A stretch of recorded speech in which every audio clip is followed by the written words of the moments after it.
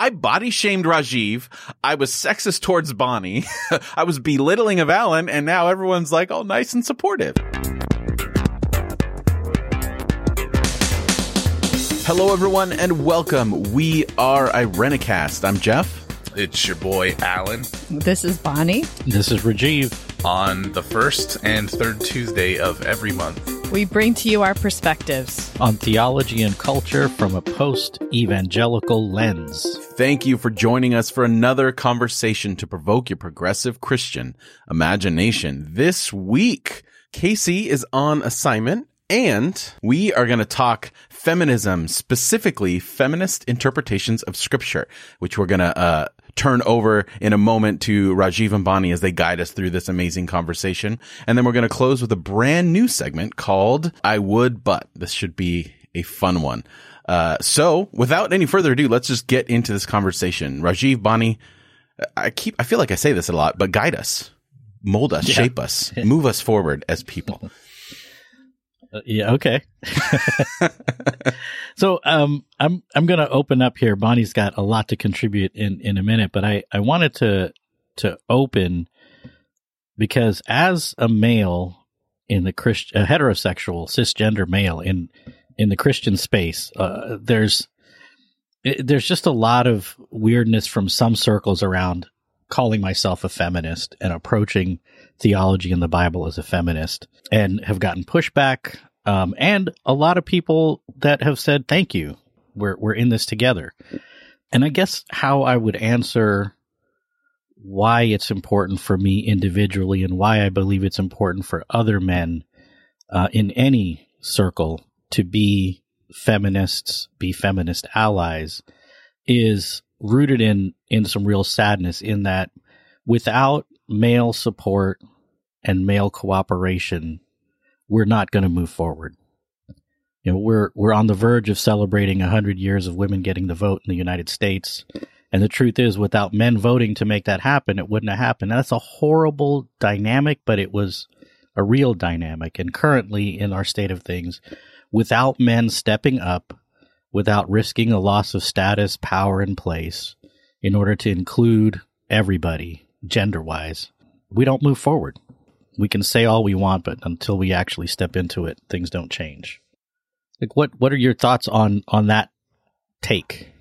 I anticipate, I guess, a lot of pushback on that because I think framing any time like, hey, your liberation depends on the people who are complicit in your oppression feels weird to me.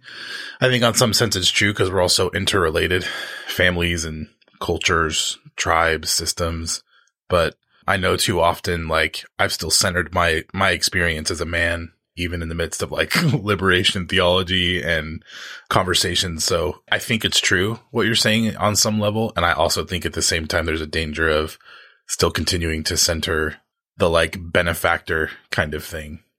That's a good clarification. And I guess it's just messy. I don't know. It's horrible. It's like absolutely the worst thing. I mean, Paulo Freire comes to mind in the Pedagogy of the Oppressed. And part of what he talks about is, you know, the oppressed not only free themselves, but free their oppressors. You know, there's some synergy in movements towards liberation. And I would be cautious to say it's not about centering male power.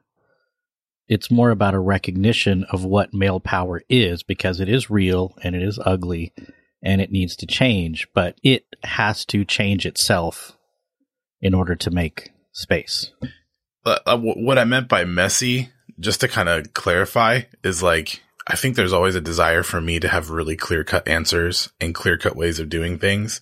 And that's still a denial of the bodied experiences of people who are involved, because like the complex and to be present is to like risk things and to like, I think my desire for clear-cut stuff is still a function of control. So that's what I meant by messy. I'm learning a lot about myself. No, I really appreciate that because that rings true for me too. Yeah, I think it's also important to remember the posture in which we do that.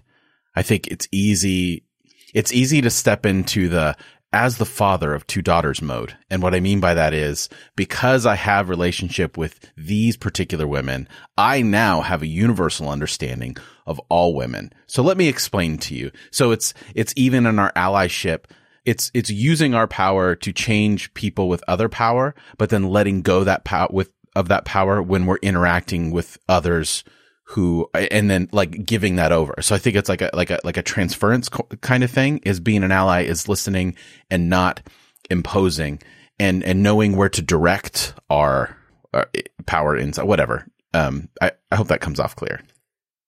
I'd use the word transformational instead of transferring. Like, I seek to be transformed by people who have different experiences than me. Like, in the process, I want to be caught up in all of it, and I want to be changed in the midst of it, and not just seen as an actor who has something to give or right. go necessarily, although those things are true. Yeah. Alan's my official translator, so what he said. Yeah.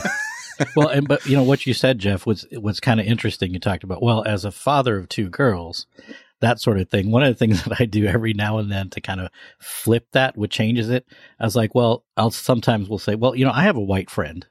And and the I like response, because like nobody ever hears that, nobody ever says that, so the response is just like, "What just happened?" And well, yes. And that highlights the importance of context, right? Like exactly that to someone who views the world as this even playing field would say, "Well, that's just as racist as me saying blah blah blah," which is bullshit. And it's this candy coating view of the world where everyone's on a level playing field. So we should all act the same way to one another in that regard. I love that. I only hope that I'm the person you're picturing when you say that I have this white friend. It depends on the argument, Jeff. Okay. Touche. At this moment, I guess I'm even feeling right now. I get what I'm experiencing is like, I think it's a good place to start the conversation, but it's also ironic. I don't know. All 3 of us have weighed in, and like Bonnie's a part of our conversation, and I don't know, we're still reflecting from, I know, because Rajiv, this is something very important to you, and you're beginning with your own experience, which is like any of us can do. But I'm actually excited in this conversation to just learn from all of you. I mean, I've had some encounters with feminist texts, but to hear about how you all have processed this stuff, I think is worth a lot for me and for people who are listening. So I'm excited to just be a part of the conversation.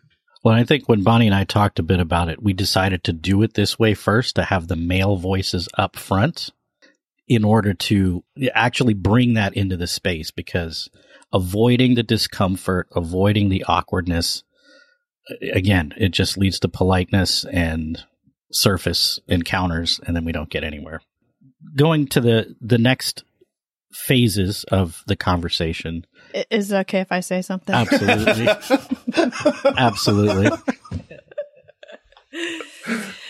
I just want to acknowledge, this is messy, and I think none of us can claim to have it all figured out, like the way forward. And I think just starting with that is helpful, not just in terms of being able to operate with grace towards each other, but also to know that really what we're doing here, we hope that our children and our grandchildren and their children beyond that will carry forward. And if we don't begin to have these conversations in really messy ways, then the hierarchy of oppression just gets perpetuated.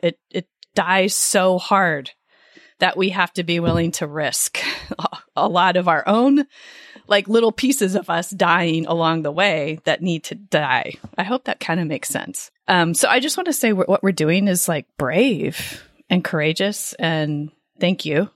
And this was Rajiv's idea to have a conversation about feminist readings of the Bible. And thank you, to all of you. To echo the brave comment, feminist readings and work gets, and I know like you all know this, but people who are listening may not be keyed into the like goings on of feminist thought. It still gets so much pushback, and there's actual danger involved for the people whose bodies and perspectives like put them on the line continuously. And I think that brave comment is spot on and not said actually enough. And there's pushback on both sides. That's what seems kind of silly, because there's the conservative pushback for sure that, really the religious space is male space. And then there's pushback on the other sides with this idea that somehow we're beyond it. Like, equality has been achieved. Women have been in this conversation for a really long time. Can we just keep moving? So it's interesting to be in the middle of all of that right now at this particular juncture of time. Totally. There, with the gift and curse of social media, some feminist religious scholars and activists, they're under like watch. They have death threats, credible death threats put out against them. And as I've never heard of a male feminist activist getting a death threat put out against him. So that, to me, really highlights the fact that we are not, we have thoughts that are beyond where we are, but we don't have yet a life that is beyond where we are now. And conversations like this hopefully will get us there sometime. And we're going to go over a little later in the episode various approaches to reading the Bible as a feminist that covers a span offered to us by different scholars. So there's sometimes conflicting viewpoints, sometimes complementary viewpoints, but we're going to go through that in a minute. But the first sort of official question I have for us is, what does it mean to read the Bible as a feminist? I think all feminist approaches to any text sort of begins with this understanding that no text is value free. It's all biased. It all has gender bias of some kind or another. So you approach any text with that basic assumption. The cool thing about that for me personally is that feminism taught me how to read. I mean, like, I was in a college context where they actively worked against things like feminist criticism or other types of biblical criticism. But it really was like feminist literature that taught me to read from a different angle when I read a text, to pay attention to power dynamics, to pay attention to how people are presented and what the universe is presented as inside of a text. And then that led toward class consciousness, and all these other things in my life that I treasure really dear to my heart began with the people who taught me how to read just any text or any film or advertisements or anything, as paying attention to that. And for me, everyone defines the core of feminism, I think, a little bit differently, but correct me if I'm wrong. Feminist critique is the paying attention to the ways that equality or disequality is reinforced or undermined inside of the content between the sexes and between in every area, political, economic, psychological, all of those things. Yeah, I was nodding in agreement the whole time, Alan. That was great. I think I could just say, yeah, I find a similar relationship with feminist readings. It's blown open the doors. And there's no going back. I want to add a personal anecdote. There was a moment in my education at Bible school. I was at Bible college, and you paid a lot of money to go there. And basically we had a professor of Christian history talking about historical texts and approaches to scripture or to, biblical texts throughout history. And he reflected on the present current state of Christian thought and said, because there are things like feminist readings, because there are things like womanist readings or, other social locations interpreting things, we're in such a bad place, academically, theologically. And I sat back and kind of for the first moment in my life, it all crystallized. I was like, this old white man who has been teaching this his whole life feels like he's standing on a hermeneutical mountain above everybody else. And at that moment, I saw myself and I was like, oh my God, there was a clarifying moment that was we cannot assume that our social location is normative. And it's silly even talking about the Bible and us being somehow like that my social location as an American is even similar to the people who are writing the text in the Bible and that it applies directly or whatever. But I think a lot of postmodern thought and different things have ties into this movement for justice. And it's really a movement for perspective. At least in my own life, it's been a movement toward perspective. Yeah, I think that what you said, Alan, is exactly right. That a feminist reading of the Bible sort of looks at text, especially the Bible, and calls out that idea that there's this mountain of hermeneutics that support heteronormativity, that support the gender binary as being just like what is, like almost ontological, like just, and a feminist reading sees that and names it and calls it out. And then you get why the pushback happens. I mean, you're threatening like what people build their whole lives on, their whole universe on. Well, and that very thing about the threat, I flash back to the interview we did with Penny Nixon and Brian McLaren, and Brian expresses gratitude for failure of, the decline of church as we know it in America, because if success would have meant continuing to prop up white male supremacy, heterosexual white male supremacy in the United States. So in a way, it's like, that's a really powerful statement. And it's true, because without failure of oppressive institutions, nothing else can get born in its fullness. And it's key for me, for people in this conversation whose families are still very much probably intact in that kind of culture, or they're just getting introduced to feminist critique for the first time. It's key to remember that like the people on the other side of this who don't see value or worth inside of feminist critique, they think there is like no interpretation. They have no interpretive location. Facts are just facts. I just read the Bible and I apply it. And so there's this like whole shift that has to happen perceptually. And that's like the shift of, I don't know how, like you said, ontological, like a shift of understanding reality itself, and how like, perception and truth and all of that works. Like when I hear capital T truth, I hear like a denial of all the different like truth processes. God, I'm going to end up a process theologian, Bonnie, because of you. But it's happening. But yeah, it's the assumption that there is no work. And like, I think people who have taught me in this realm showed me that there is work, and it's always on them. Like it's always on them to work in the system, to fit the system that oppresses them.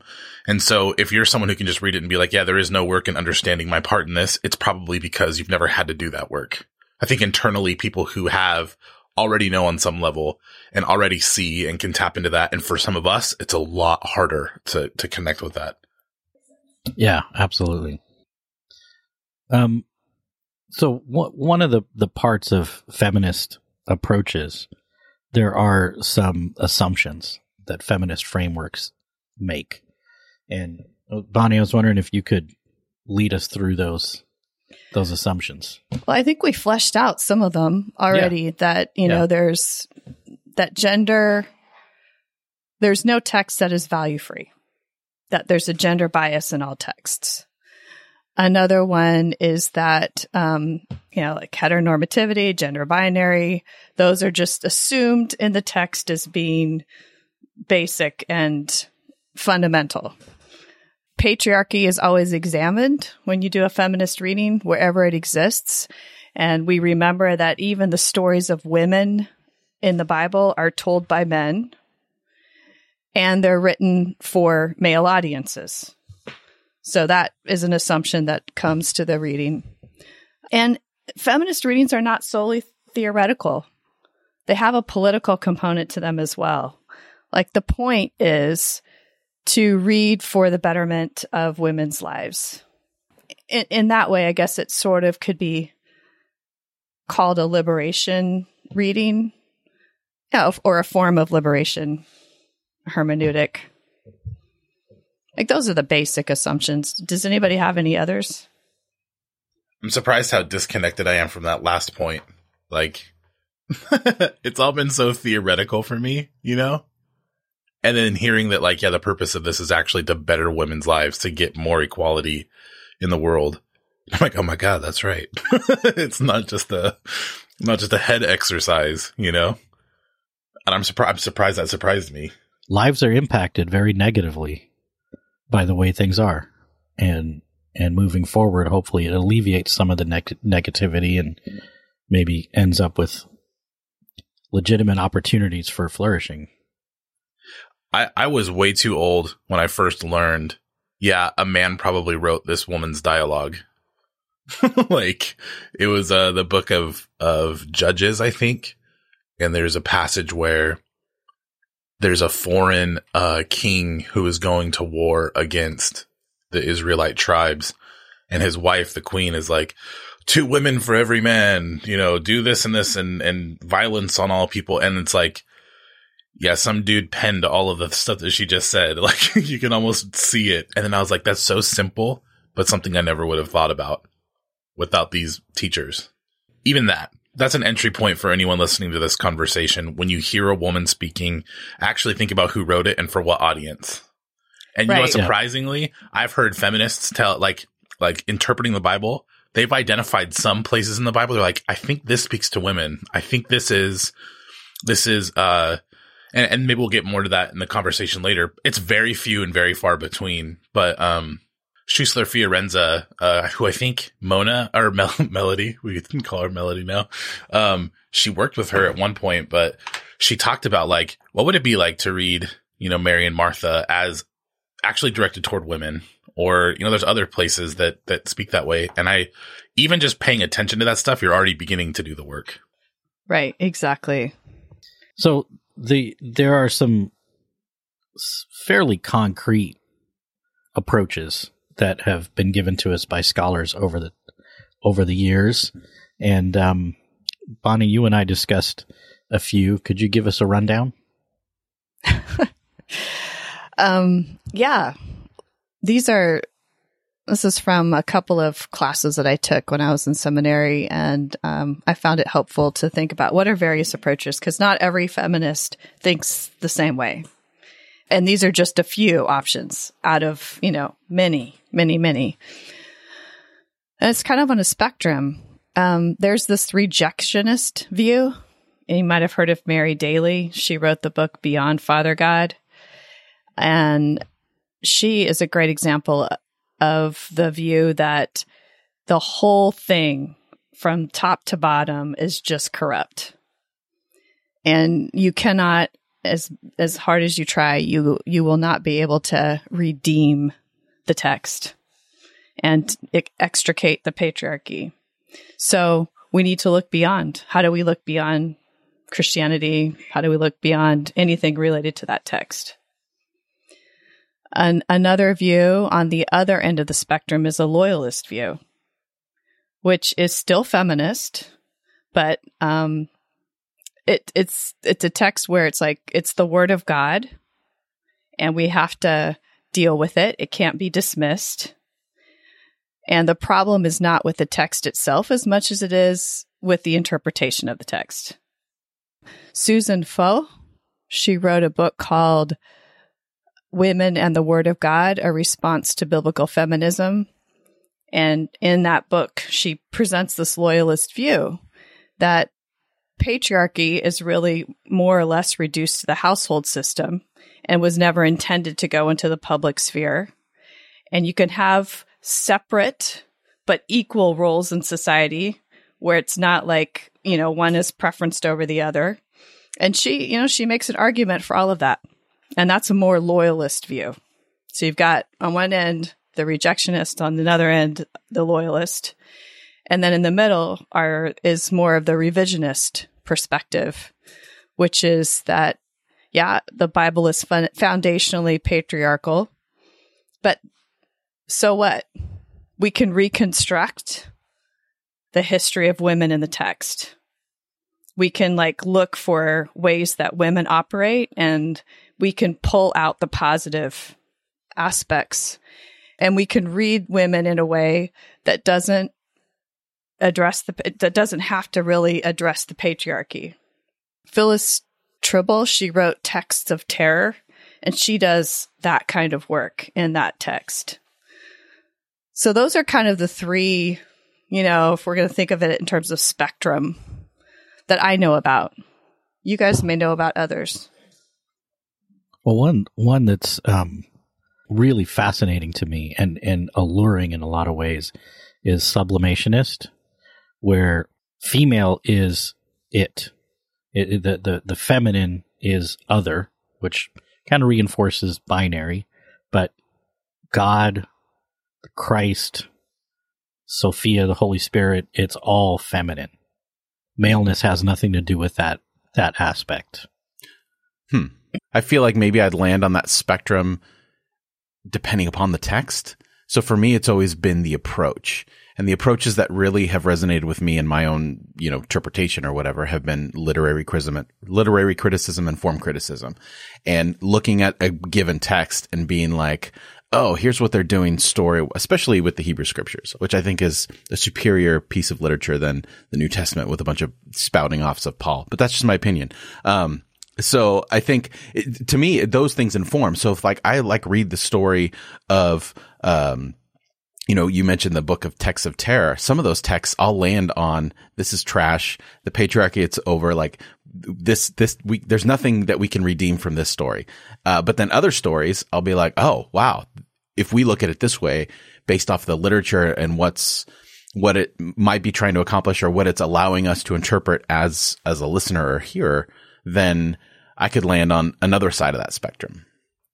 I guess I haven't really given a lot of hard thought into where or how I land on that kind of spectrum. But what I think about is empowering readers to use text differently. I guess there was always an assumption that you can only use ancient texts in the Bible in very specific ways. Like the book of, I keep going back to the book of Judges, but even thinking about all the different ways that it was actually meant to be used or read or consumed and applied, empowering the reader to actually do things with the text that might be different than other readers is part of, where I guess I would land. Reading a text of terror, I think there's actually a lot of value there to think about historical people and their understanding of themselves and their interaction with God. Puts me into a dialogue with people who are different than me. And I think elevating other texts too, not interacting with the whole Bible as if it was one level playing field, I think is an important thing. But yeah, I guess maybe I even fall all the way on the rejectionist in some part of my heart. If there are not women contributing to this literature, how holy and complete is it? You know what I mean? And I don't know. There's just a lot of questions for me around there. Yes. And yet how influential is it on every aspect of our lives? Yeah. It's even though there are absolutely parts of me that is very much in line with Mary Daly and where she's coming from. But the thought of sort of, doing a pilot and washing my hands and walking away. I mean, we see where that leads to. It's you gotta, this tool is used in such violent and vile ways. It has to be contended with. It has to, those modes of subjugation have to be countered in some way. And oftentimes the best way to do that is using the tool itself. And just, the thing I find the most fascinating is the body of the canon that got put together with all the tensions in it gives the readers the tools to critique that stuff in my mind. It builds this kind of critical thinking apparatus that allows you to read back things and disagree with them. And maybe that was the purpose all along. I think Jeff was the one who said it. I can't really remember, but you're supposed to midrash, argue, see the tension, lead you toward wisdom. And maybe it's about recovering the idea of reading for that purpose, wisdom, bettering people's lives, things like that, and then just paying attention to how it all works in the midst of it. But in those arguments and debates, women were excluded. Right. Yeah, that's true.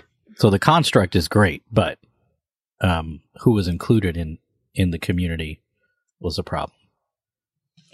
I spent quite a bit of time in that rejectionist camp for sure, because it is. There's no way to deny the fact, I think, that it is corrupt from top to bottom. But the question is, okay, so then what? I am a minister. I preach from that text every single week. Sometimes I preach like what you were saying, Jeff. I preach against it and say, this is in the Bible, but it's completely, it's like what we don't do. It's what we want to stay away from. And other times I'm trying to draw out stories of women and understand more about what it is that they may have been experiencing or thinking, and trying to separate them from the storytelling of men and the way it's been interpreted by men over the centuries, over the millennia. But it's hard and very messy. There are a lot of moments of subversion too, though. Like, you see women subverting the very systems that they're in, and that being praised as a faithful thing. And I think all of that gets lost from the male-centric interpretation for the history of the church. And so I'm loving the fact that there are so many teachers who are helping us retrain our eyes to see all the stuff that's been there all along, that have been tools of liberation for women, and that leading into liberation for all of us. So I think of, like, I don't even know, Ruth getting what, so we always talk about like waiting for your Boaz, I think is like a legit group that people like create.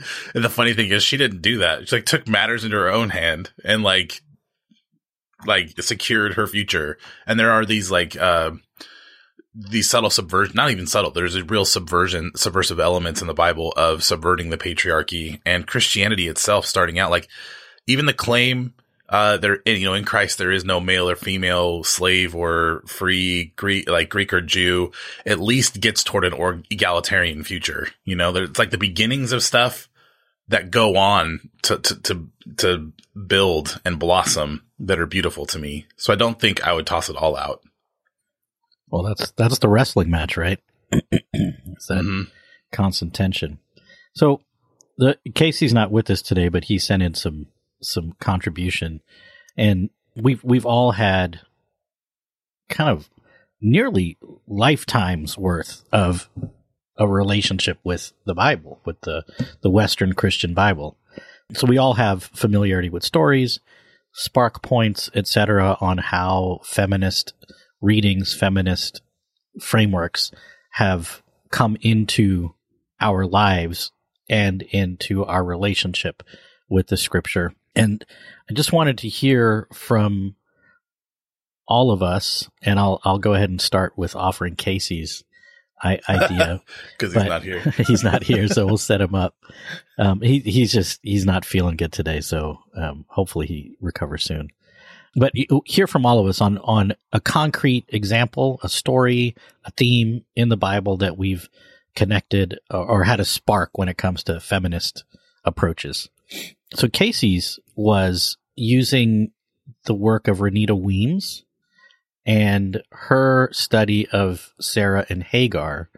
And one of the, so powerful that you can extrapolate into just about in any time and place, where the evil of patriarchy is so great, and I would say call it toxic masculinity and male supremacy is the grand evil, is so great that even female to female friendships are undermined, threatened, and hurt by the evil of patriarchy. The Sarah and Hagar story in from his study and perspective is one that really highlights that. And then he also connected in more recent times talking about women's suffrage, how white women suffragists wanted to keep black women off to the side for fear of the movement being, quote, hurt because black women were a part of it. So we've seen this play out in every context, everywhere. And I think that's a powerful lesson. I don't know that there's an immediate answer given to us, but we've all talked in various ways about awareness is the first step, and then working towards addressing that. I think that's, yes, Casey, we miss you. It's not like he's dying or anything. He's just a little bit sick this morning. It feels like that, though. He's not here. We do miss him so much. But I think, that what he's bringing is the conversation around relationships between women and how patriarchy sort of creates this wedge is really interesting, because I think the thing that we haven't really said yet is all of the feminist approaches that we just went over were pretty much white feminist approaches. And it wasn't until a few decades after a lot of this work that had been done that there began to be critiques of those approaches by women who aren't white, like the womanist movement, for example, and Mujerista movement of Latin America. And there's like Asian American critiques of feminist critiques of white feminism. And I think it just speaks to what we were saying earlier. We need all the interpretations of these texts. And part of what is happening when you look at a text like Hagar and Sarah and interpret it as, oh, this is patriarchy inserting itself in between these two women, that gives us a whole different lens for looking at family relationships, for looking at justice. And then you add to that a womanist lens, a Mujerista a lens, it just keeps broadening it and broadening it and broadening it. And then the text actually gets to come alive instead of be stale and male, if I can make a little rhyme there, and fixed in books that are on shelves. It gets to live again. So, yeah. This just hit me like a light bulb went off. Those of us who have read the Bible our whole lives and feel like we have a deep understanding of it might actually have the thinnest reading of the Bible of all. Because we were locked in for years with the framework that was given to us that it took us decades to question. So in a lot of ways, our fresh reading is new. Yeah. So for really me, okay, new. that text, Hagar and Sarah, it's like, here we go. It's a recapitulation of Adam and Eve. Abraham is allowing Sarah to collude with his unfaithfulness because he's not trusting in God to give him his son. What a thin reading of that entire scenario. And if you bring other people into, you said make the text come alive. I think I'm like, there's a lot more weight there than it sounds. Like maybe for those of you who are reading the Bible, like listening to this, and you're like, man, I have no more use for the Bible because of all the ways I've read it. That's probably true. But like, think of maybe your experience as a very thin slice of what reading the Bible actually is, and that your experience is maybe not even normative for all of human history and all the culture that is around the world. So maybe reading in community is a way to liberate your own self from the thin readings that you've read. I want that for myself, man. That's crazy. And reading in community that disagrees with one another. It's not about being mean-spirited or derogatory, but disagreement is healthy. Because it's true that reality was there in the text. Whether I saw it or not, patriarchy inserted itself between these two women.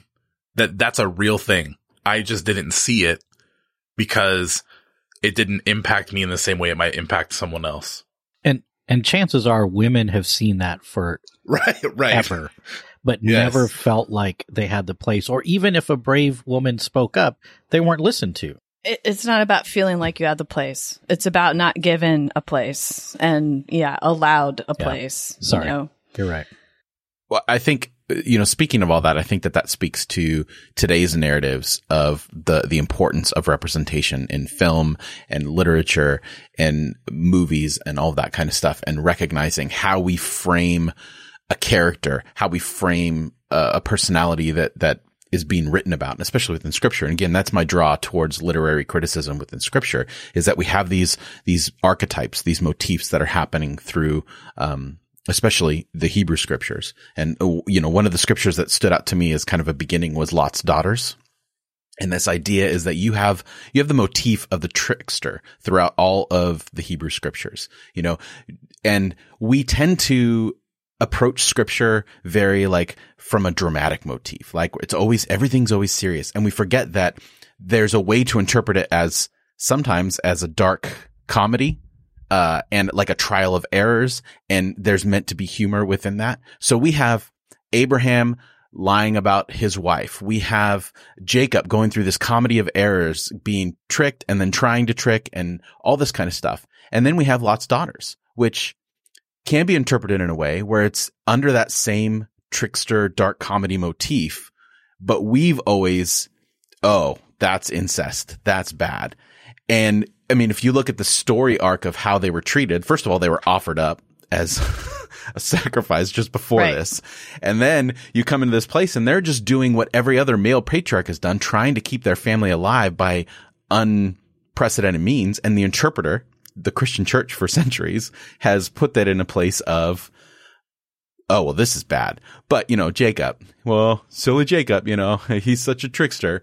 And, and I think that we've seen that in our own narratives, right? Like you've had the Ferris Bueller type in film in the 80s where it was always a male and people would reject, you can't reboot Ferris Bueller and have a female. But then we've seen traditional male types in film be subverted over the last decade, especially, which has been nice to see them, things like Bridesmaid, to be the kind of crass lead of a raunchy comedy as a female, as opposed to something that was traditionally done. And I think that those little moments, I think it's a borderline miracle given the context and whose voice is being written in some of these Hebrew texts that we do have these subvertive archetypes and women in those characters. But we have to look at it that way, because I think even now maybe some listeners are thinking, wait a minute, Lot's daughters and that whole scene as maybe funny, like as maybe like in the same vein as a Jacob is hard because we've been given these archetypes to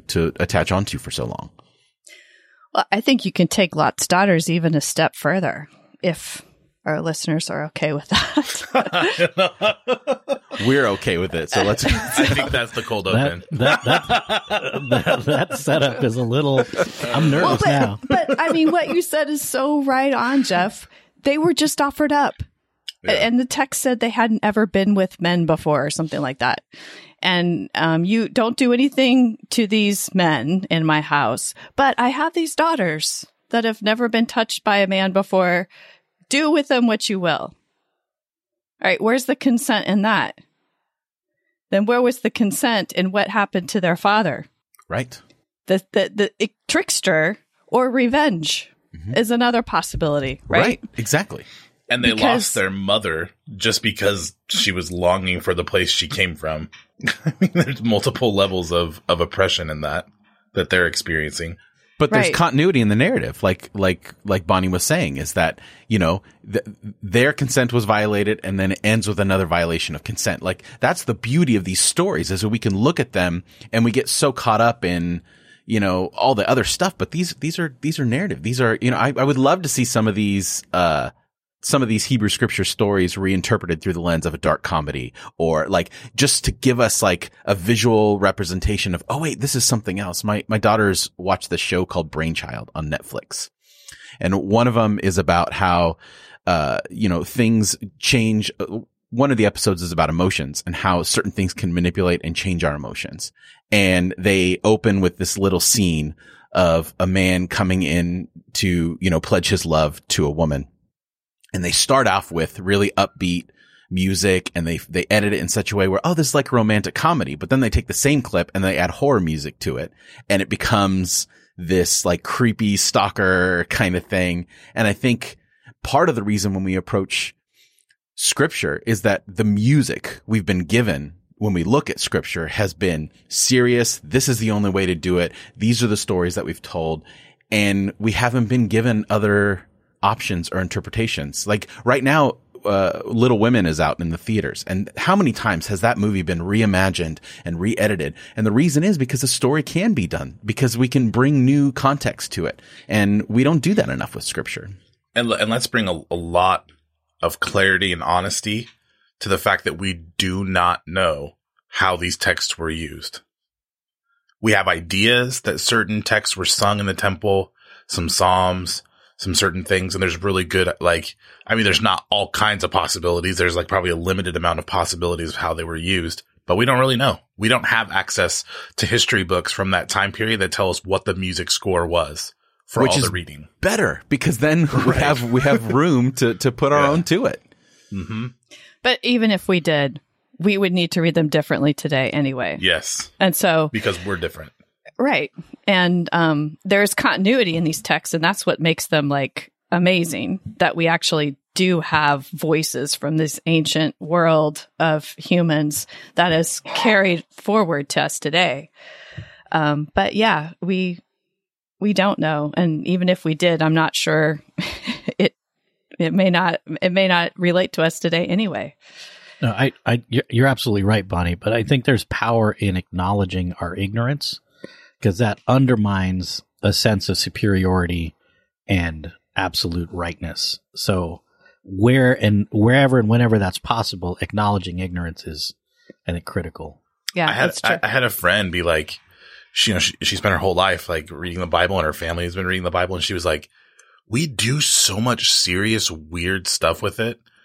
Skipping over that ignorance piece, we shape our world in deeply profound ways and ourselves without giving any recognition to the mystery or the gap between the what the Bible is and what our experience of it is. So any other biblical pieces that stand out? I was just thinking something that Alan said, I think is worth taking a look at again, about how our reading of the Bible is so limited and so thinly sliced. Those of us who were raised in a fundamentalist, conservative Christian tradition, our reading of the Bible and our reading of the world are almost merged. And I think that is really important. And so by applying different lenses to reading the Bible, it's an invitation, not just an invitation, but it opens up different lenses in the way that we read the world, the way that we read our own lives. And that is hard work. It's really hard work. So I just wanted to throw that out there. And who gets to determine where the location of authority is in interpretations? I'm thinking about that a lot. So in my understanding of that story, there's an Israelite writer writing about a different people group that they're actually in opposition to, that descend from those daughters. And it's like an epithet. It's a way of characterizing a different people group. Their descent from incest. They're different than us, and they have murky beginnings. And that could be one level of political intrigue inside of the writing of that text. But who's to say that's the authoritative piece of interpretation? Do you get what I'm saying? There's different places. Who's to say that's the only way the text should ever be used? It should be read by everyone that, oh yeah, that's a bad people group because this is what the author's intention was. Even if that's the main intention that the author had. And I think that's probably not true, Jeff, because your reading is really getting into my mind now of there's a history that we have of biblical interpretation where a little line is added like that to a pre-existing story to justify where. So, I mean, it almost supports what we're talking about, is that we can have these narratives and apply a context to it. Obviously, hopefully not one that, is xenophobic and nationalistic like that one. But I think that there's plenty of instances where I think we can have a valid interpretation by, just crossing out that line at the end, because there's a lot of addendums within narratives. Yeah, it's important to realize, I think people can go back to previous episodes on the nature of the Bible, holy literature, I think was one, or something like that. WHOLLY, I think. And maybe we should revisit the nature of biblical texts as a podcast again, since we've evolved and changed over the years. But it is helpful to know that the Bible itself was a communal transmission and process. There's the author, there's the history behind that, there's the redactor, there's different sources being put together and people adding stuff on. So even the nature of itself is like that. But what I think, where the authority thing that I'm talking about is who gets to determine how a text gets used. it's not even just the author. It's not even the author's intention that gets to determine what the meaning of that text is for our lives. I think that is a communal process, and that gets into reader response criticism. But it's funny when you think about that way. If you just sit with the fact that that might be true, it might be true that the authority is not an authorial intent, that the authority is in the community who is reading it to use it and appropriate it in ways that they find meaningful. We have historically, a bunch of white men in our country telling everyone else how to use the Bible. Like they're the ones with the authority of this is the only appropriate way to use the Bible. And I think we're getting away from that and recovering the idea of reading it in community. I think that that's true all around, though. I think why does there have to be authority? I think there's white males dictating Bible narrative. I mean, go on Twitter and follow film Twitter and how the white males are trying to dominate the Star Wars conversation. Like there's all these fictional narratives that we have in our society that are being dominated by, like, this is the way it's supposed to be. This is how it's going to do. And I think to even like have to look to any authority for these is maybe part of the problem, is because when we're looking for an authority, we're looking for a right interpretation. Like setting up a binary of competing different interpretations is the wrong thing to do in the first place. I think so. Maybe it's supposed to be open. Yeah. Rajiv, you asked us if there were any other texts that we've turned feminist lenses to. Yeah. I actually thought pretty hard about this because you invited us to think about it ahead of time. And I was like, man, there's so many things that could be chosen that I think I've encountered.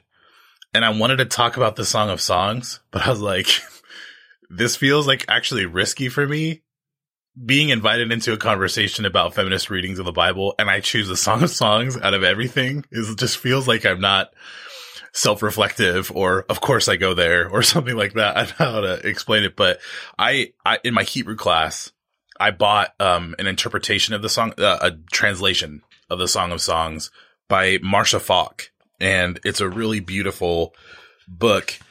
One thing that she said at the beginning kind of triggered something for me, and I started to research it a little bit in seminary.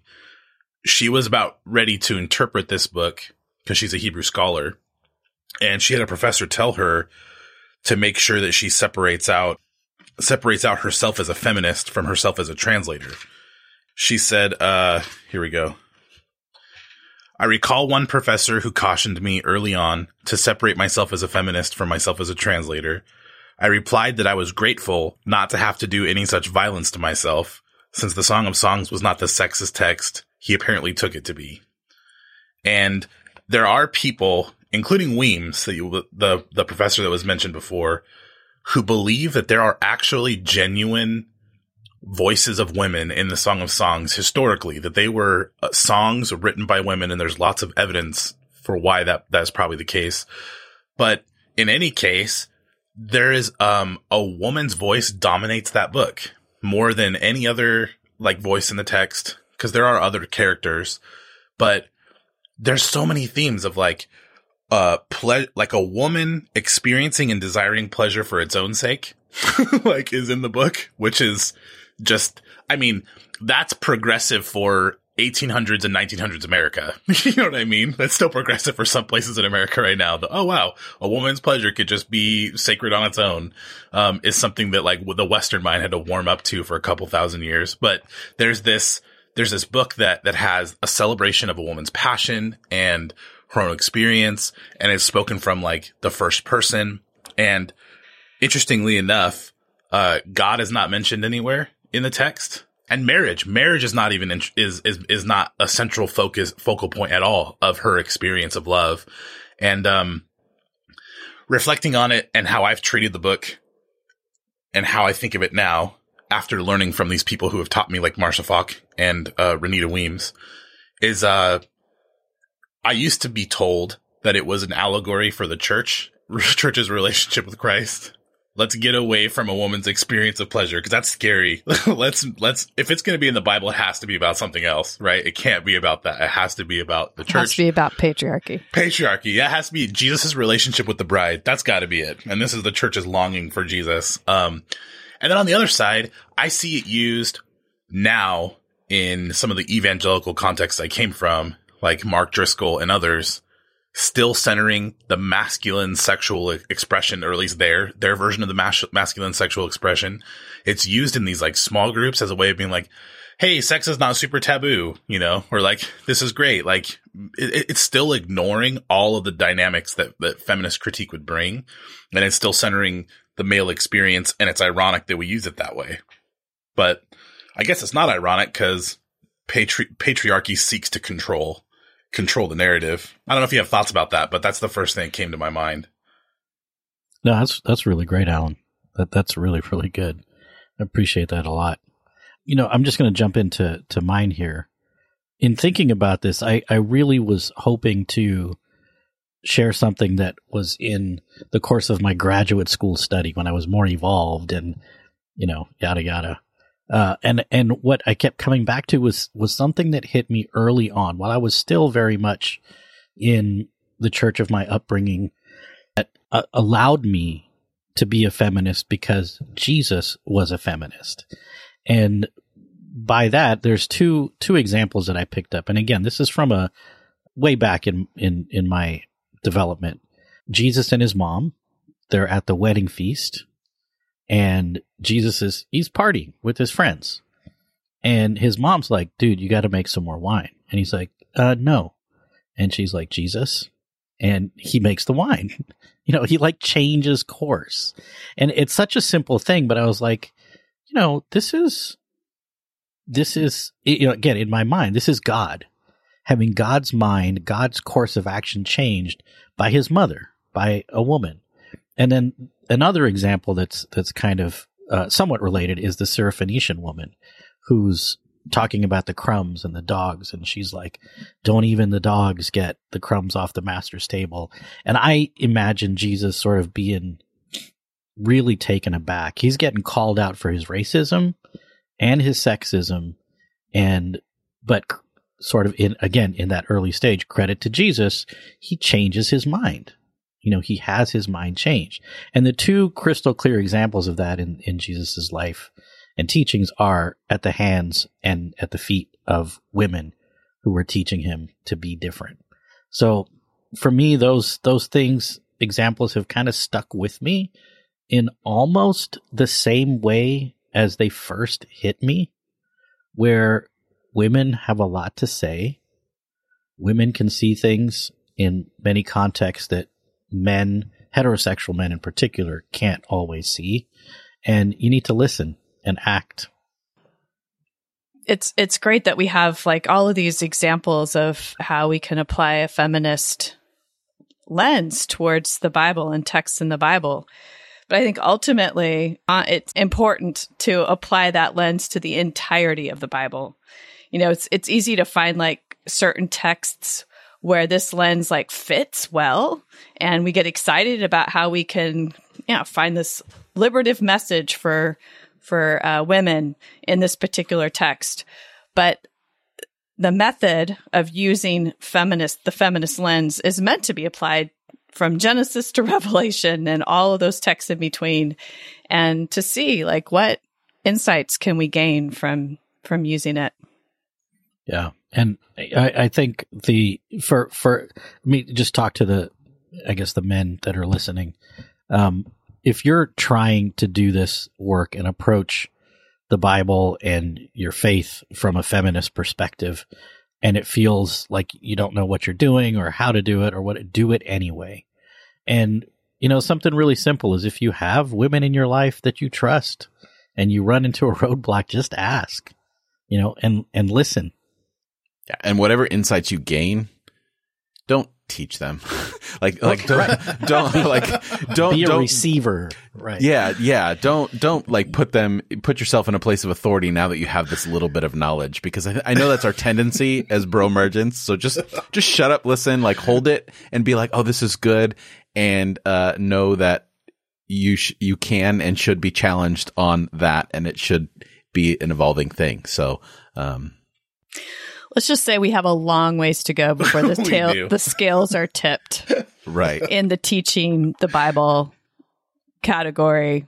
Exactly. Long way. Exactly. Well, this was a good conversation. Those of you that are listening, let us know what you think. You can add your voice to this particular conversation by commenting at the show notes at irenicast.com/163. Also, in the show notes, you'll find relevant links and a complete list of all the ways to like, follow, and contact the show. That's irenicast.com/163. And if you'd like to submit a possible suggestion for a future episode, you can email us at podcast@irenicast.com. On the other side of the music, we are going to be playing a brand new segment brought to us by the one and only Rajiv called I Would But.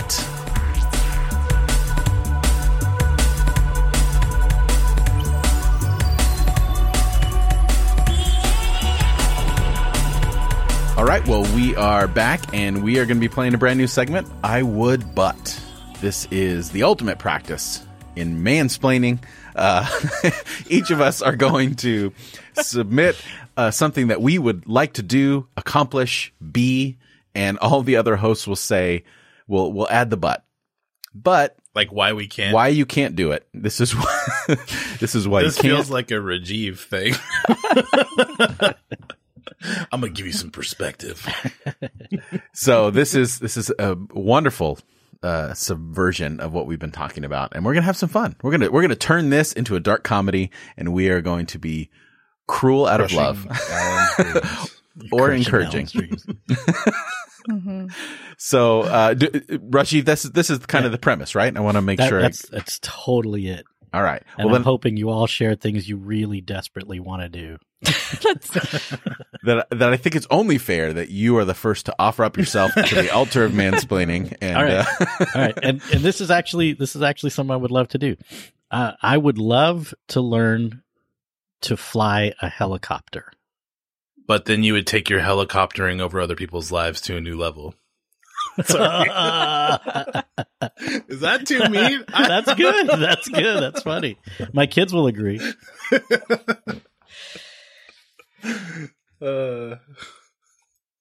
But you'd have to look down, and that's really scary.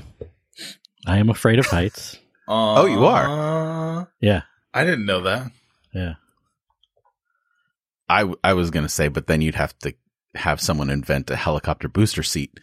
We're not doing that, are we? Dang, that's good. I don't know if I want to put myself up. Going for the vertically challenged jokes. I don't know about this. It just fit with this afraid of heights, like you just shut up. Jeez, Jeff. Good Lord.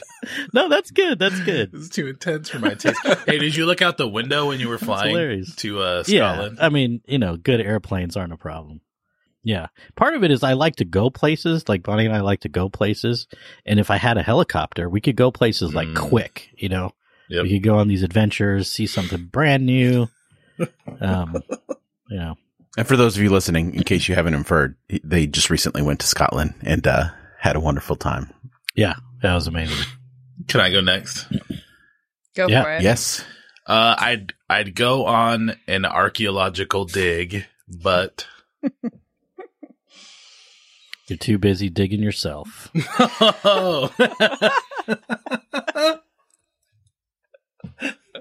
But you true. You get very little digging done because everything you found you'd have to explain for hours on why it's important. Oh, that's so sweet. I do get excited about everything. It's true.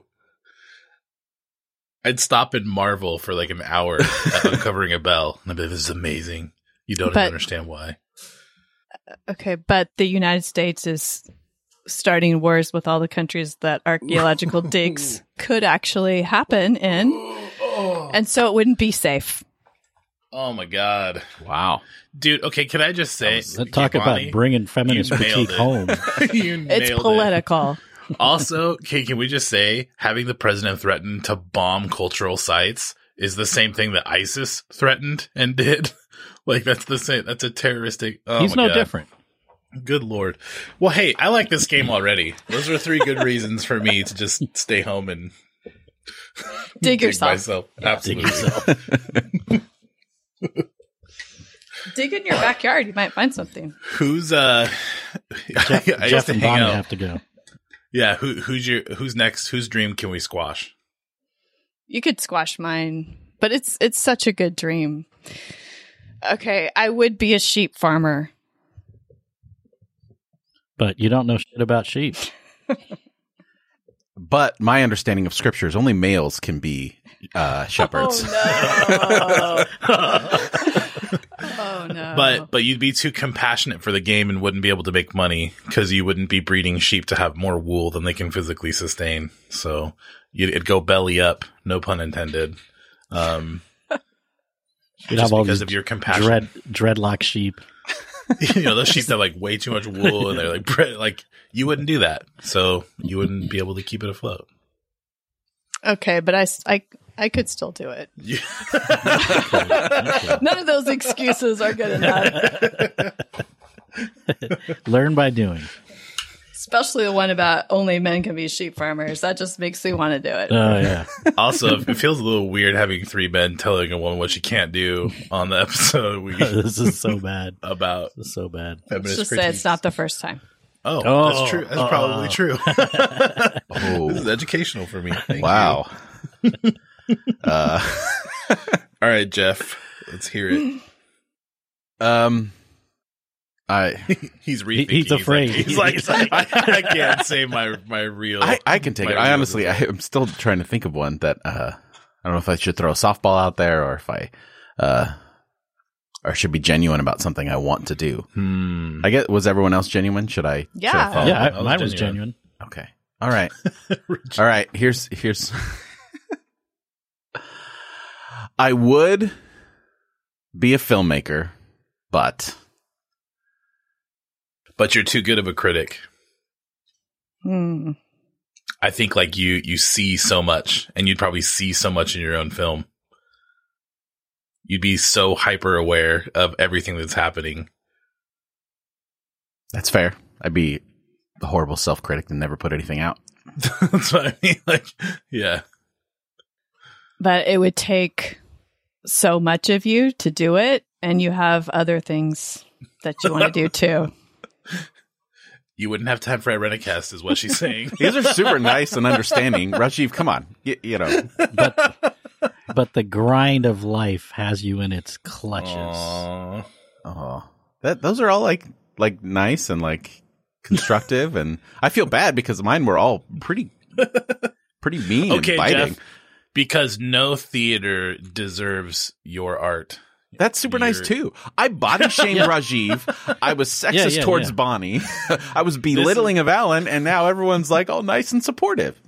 Like for the past couple episodes, there's always been one odd person out, that feels the heat of this segment. I guess so. Rajiv is when we were all right. Well, stuff to each other. Then I'm changing it. I would be a ballerina, but but you can't dance, Jeff. Does that make you feel better? Very true. You get dizzy just turning around. You haven't mastered the art of tiptoeing in any area of your life.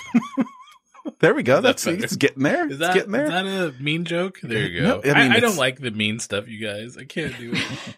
I think we want you to be a filmmaker, Jeff. I think that's why it's hard. I think that's what we were okay with like, Rajiv not learning how to be a helicopter pilot. Like we could live with that. Probably What's wrong with that? If I win the lottery, that's the first thing I'm doing. Because then you would take us up, and we wouldn't want to go with you because it'd be scary. And I'd be constantly looking up. Yeah, Jeff. I would love to see you make a movie. I think that's part of why I was like, what do I say? Well, you guys were the ones that told me to be genuine about it, so that's right. Yeah.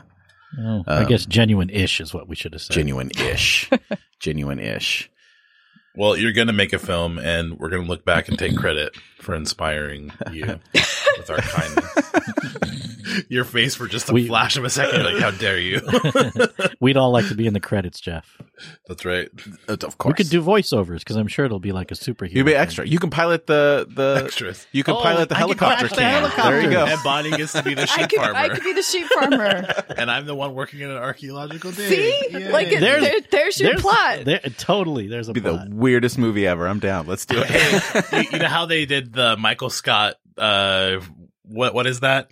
Agent Michael Scarn. Yeah. They did an actual movie of it. We should do an Irenicast movie where Bonnie the sheep farmer, Alan the archaeological dig. We should make it. The fun in the narrative would, how do you get a helicopter pilot, a filmmaker, a shepherd, and an archaeologist all in the same adventure together. Totally Easy. could do that. Okay, here Every it is. Indiana Jones movie The, ever. the sheep farm is on a remote Scottish island that can only be accessed by helicopter on less than stormy days.